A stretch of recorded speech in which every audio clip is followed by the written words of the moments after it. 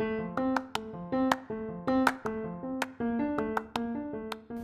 I'm Sydney. And I'm Sam. And this is Books and Bagels.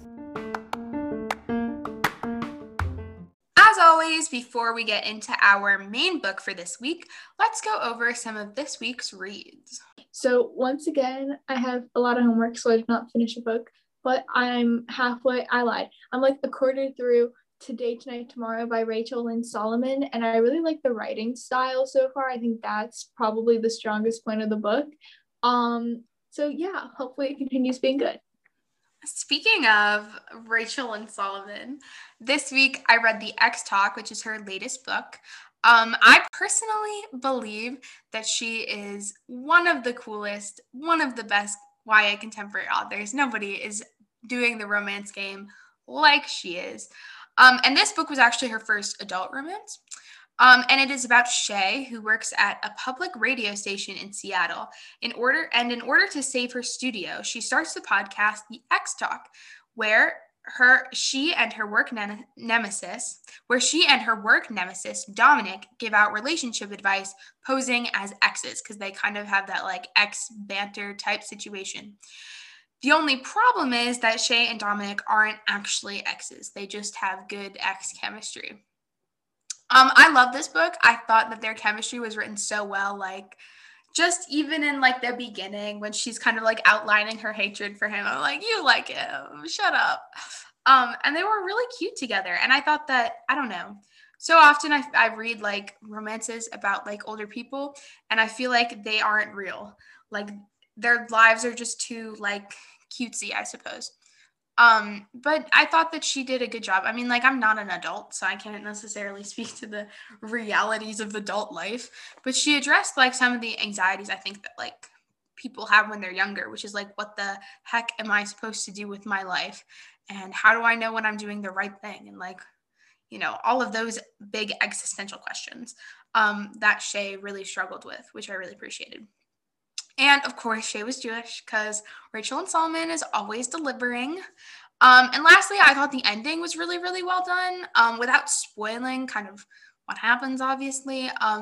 I did not expect her to end in the way that it ended. And it was, I think that like the way that she ended it, I want to say how it actually ends so badly, but it's fine.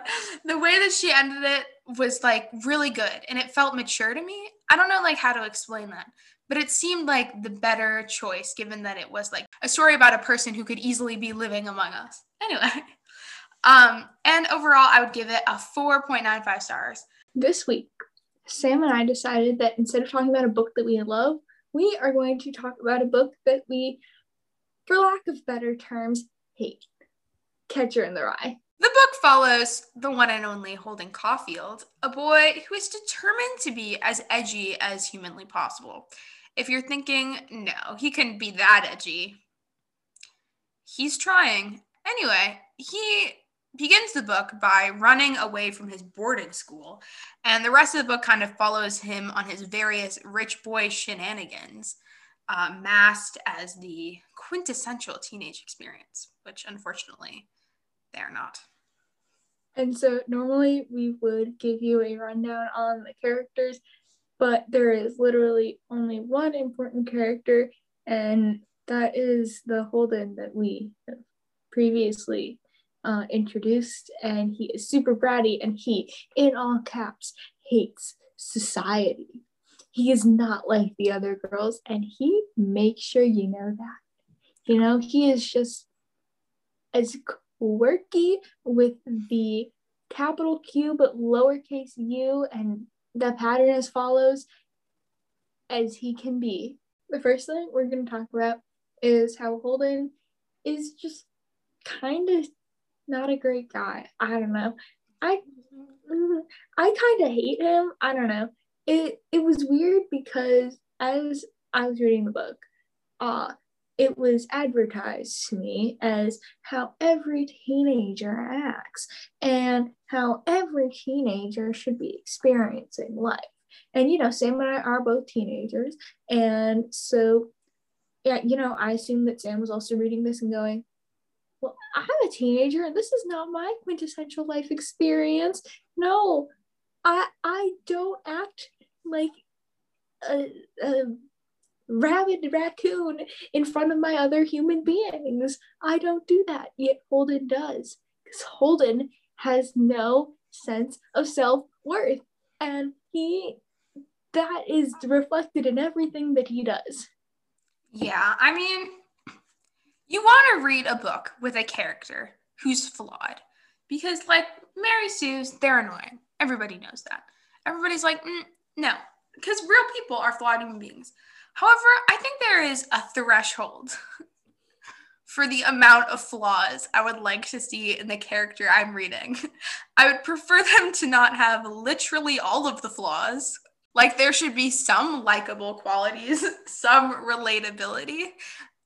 Apparently, that memo was not read by J.D. Salinger, who just vomited up a character from what I can only assume is the dark depths of his soul.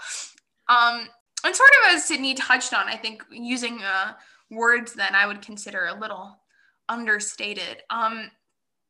Holden is just not a good person and not relatable at all. And I kept thinking, like, am I missing some part of like teenage life that I'm supposed to like experience wherein I scream at a girl I'm trying to impress at an ice skating rink? Like, was there some sort of like large Gen Z just message about experiencing this that I missed out on?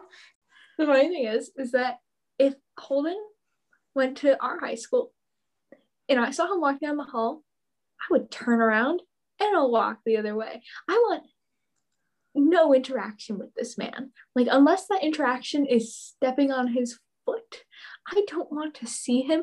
I don't want to talk to him. The way he treats other people, I'm just like, oh my God, no wonder no one likes you. Yeah, like, obviously Homeboy is depressed, which is addressed in the end when he's in a psych ward, which good for him. I feel like therapy is something that every male character from that was written in the 20th century should experience. Shout out to you, Lord of the Flies children. But yeah, I felt like it was like, I don't know, like dishonest almost. Like, I just want to know what J.D. Salinger's life was like as a child. Like, if he experienced like a great deal of trauma and was left extraordinarily depressed, like, I understand that. I mean, like, that's understandable, but Holden is just taking that to the max. Like, this guy is mean to people who, like, there's just no, like, they didn't even do anything wrong for the sake of being like, they're quote unquote phony, which is like, what? Like, this girl, the aforementioned receiver of the skate rink yell, is just vibing. Like, yes, she's stuck up, and I would also probably make fun of her. But, like, she's getting yelled at in public. Like, that's horrible. Like, you don't have to, like, I understand being like, I don't want to vibe with society because I don't like it. And it's just, not my cup of tea. But, like, being mean to other people is so unnecessary. Hot take. Yeah, I feel like there's a line that was crossed between writing a depressed character and writing a character who needs to like go to some sort of social interaction class. Like, I don't know what you would call that, but a class where they put you in a room with other people and you learn how to have a civil conversation. Like, you learn, you walk up and you shake their hand. You don't walk up and scream in their face. I mean, it's new, it's incredible, groundbreaking, but it is something that is things that Holden could use. Yeah. And I do, as kind of mentioned before, Holden is made out to be this like traditional teenager, like what every teenager is feeling but can't express. And I would like that statement amended. I think that statement should be amended to boys who think that they're cool. White boys who think that they're cool experience this. Now, I am not a white boy, so I can't speak for that experience, but I can say that literally, I don't know a single girl who could relate to Holden. A single girl or non-binary person or like anybody who's, like Holden is Holden because of his privilege. Like he is Holden because he's a boy. Like, yes, girls experience rage. Girls have more of a right, in my opinion, to experience a ton of rage towards a society that for the large part does not treat them like equal human beings. But Holden is like, ugh, my life is horrible. I have all of this money and all of this opportunity, and I'm not going to use any of it. And instead, I'm going to be mad at everyone. I don't know. It just made me angry. Once again, this will be another plug for everyone to read The Bell Jar, which I think should replace Catcher in the Rye in schools everywhere, because that depicts what I think to be a better portrayal of mental illness, written by somebody who has had a long history of mental illness and depression, Sylvia Plath, and talks about like being a woman, talks about making hard choices when you're a woman. And I think that that's something that everybody could relate to, even if you don't identify as a woman. I also think that a lot of the decisions that Holden made, I don't think he would have made them if he didn't have his like penthouse apartment 2 blocks down the street and like knew that if he really needed to, he could run home at any time and be like, Mommy, I made a mistake, I'm sorry. And she'd enroll him in another private school. And because he did some weirdly risky things for some like 17-year-old with $50 to his name. Like, I was like, dude, what? Where is your rationale? Like, are you using the brain, or is it there for style now? And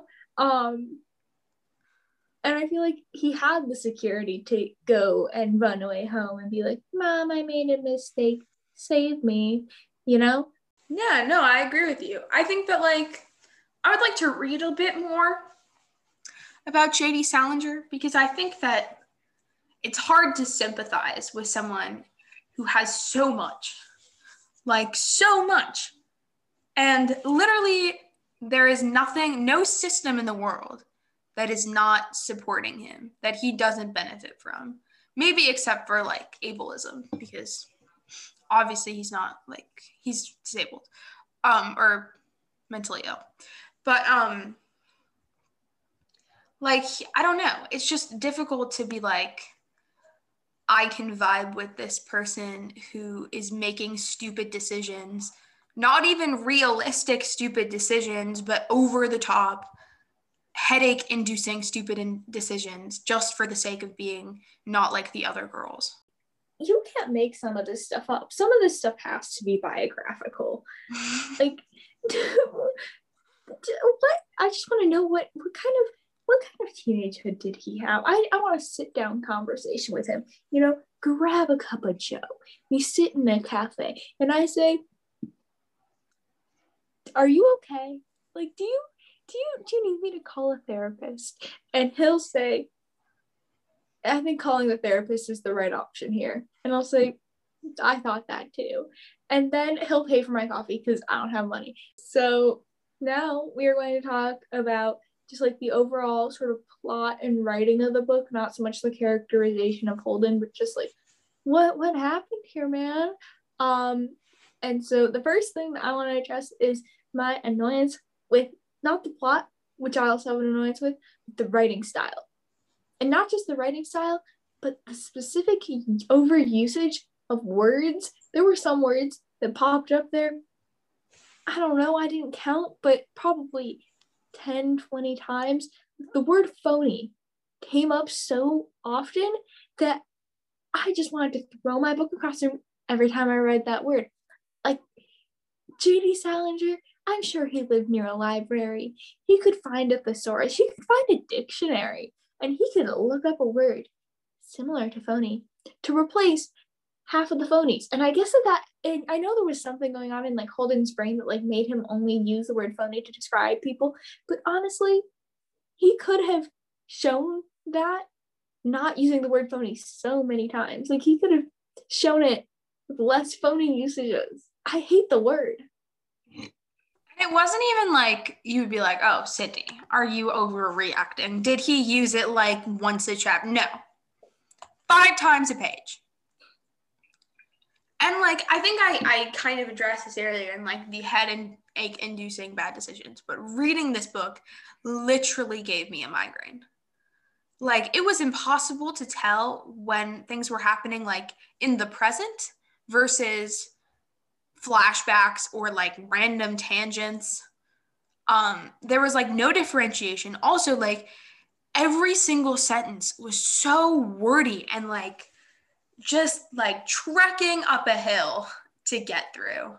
Like, I don't even know how to describe the writing style other than muddy, if that makes any sense. Like, it just felt like somebody needed to be like, JD, like, get an editor. I just Googled it. Like, phony is used 35 times by the main character, Holden. yeah. I don't know how many times it is used not by Holden, because he's kind of like the only one who talks.